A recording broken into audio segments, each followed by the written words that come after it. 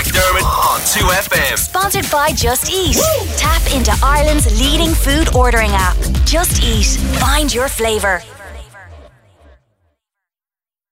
Eoghan McDermott on 2FM. With Transport for Ireland. Plan your journey door to door with our free TFI Journey Planner app. Now, Dublin Chinese New Year Festival runs from February 1st to 17th, and this year it's celebrating the Year of the Pig, didn't you know?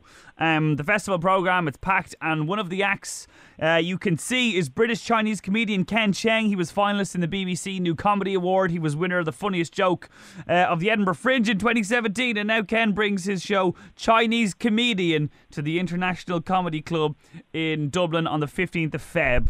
We'll give you all the details momentarily. Ken, hello. Hello, thanks for having me on the show. Now, we'll get to the comedy itself momentarily, but this, I assume you answered this question a lot, but I was fascinated to hear that you were on a very clear path before you meandered into comedy. You were in Cambridge and you were studying mathematics. Yeah. Was there no love or no, passion to pursue whatever kind of career Cambridge maths degree would give you? No, I really got turned off the whole going down the academic route, especially at Cambridge. I was very good at maths before then, but then I got to Cambridge and it was a very different experience. I was not quite talented enough to make it through the Cambridge degree, so it just made me realise, I only like doing it because I was good at it, and that's it. Okay, but it's not like you dropped out of Cambridge then to go straight to comedy. You became a pro poker player. That's right, yeah. I was very passionate about poker at that time.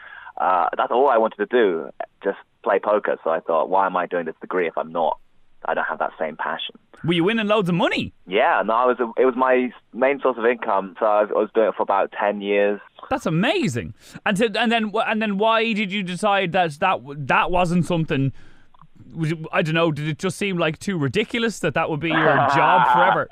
I think so. There was a point where I was doing both poker and comedy, but comedy was just the hobby. It was always the thing on the side. It wasn't the career. And now comedy has just edged it out as the career path. And I can always go back to poker. It's not like I've said, no, I've quit poker forever. But it's more like, I want to try comedy for a while and see how far that takes me. Because poker's it's not social. It's everyone on the table is your enemy. It's not, you don't meet friends that way. And I think comedy is a very different experience.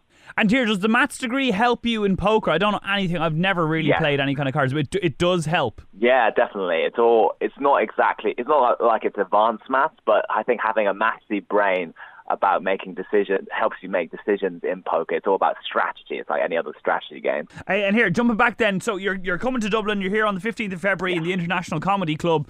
The show is called Chinese Comedian. So again, another wild hypothesis that a lot of the material therein, I don't know, to talk about your heritage. Is it a culture clash? What's the meat in there? So I did a radio series which was all about, or it was also called Chinese Comedian, which was based on the same show, and it's all about kind of what it's like being British-born Chinese, because I think it's an experience that hasn't been talked about much in stand-up comedy, and it's a very specific thing to be like, okay, I was born here, so I'm very British, but also my parents were Chinese immigrants, so there's that culture clash and all the kind of stereotypes around it. And it's because I haven't heard the material. And is it all warm, or is there a little bit of darkness in there? What were you saying with your parents being immigrants and all that kind of thing? I think it's mostly quite warm. Even like I do touch on things like racism quite a lot, and certainly I've experienced a lot of weird racist people saying certain racist stuff, and there's a few stories like that. But I think this show is quite warm. I think it is quite like, okay, it doesn't go too dark with it. My next show after that is a lot darker. Okay, that's called Dark Comedy from Chinese Comedian. Dark Chinese Comedian, yeah, exactly. Yeah. Hey, riddle me this. You said that being a Chinese comedian is easier than being a female comedian. Yeah, that's one of my bits.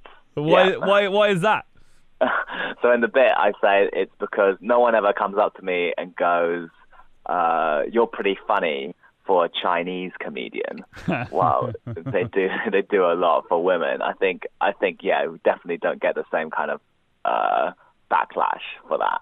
Although, is that, like, do you have like a lot of comedian friends? Do you have female comedian friends? Is that still a thing? Like, I think of the female comedians that I like right now, Catherine Ryan, Aisling B, and I wonder, are they still getting that kind of commentary? Hey, you're funny for a woman. Yeah, you're right. Like, a lot of the new comedians are women. So now it's become much more normalized, and people are much more used to that. But certainly there still is different pockets of generations being like, oh, women aren't funny. Oh, women talk about this and men talk about this. It is changing, but slowly. Hey, have you ever heard rumour, you know the way this rises occasionally, that big famous comedians will either themselves go in, or if they don't want to be recognised, send in stooges or send in spies and mine the comedy clubs for great lines and jokes and then steal them? Have you ever been victim to blatant theft? No, I don't think so. I think, well, especially the Chinese stuff, people can't steal that at least. They can't get away with that. I've not really come across that much, but certainly, yeah,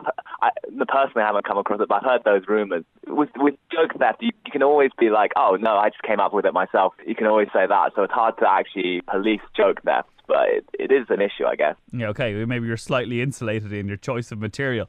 Hey, listen, Ken, it's been a pleasure. If people want to check out your musings, we played a clip of your two birds, one stone routine, which had us laughing in the aisle. So if people want to check out the International Comedy Club, February 15th, the Dublin Chinese New Year Festival, all the info on the website. Mr. Ken Chang, a pleasure. Thank you so much. This is 2FM.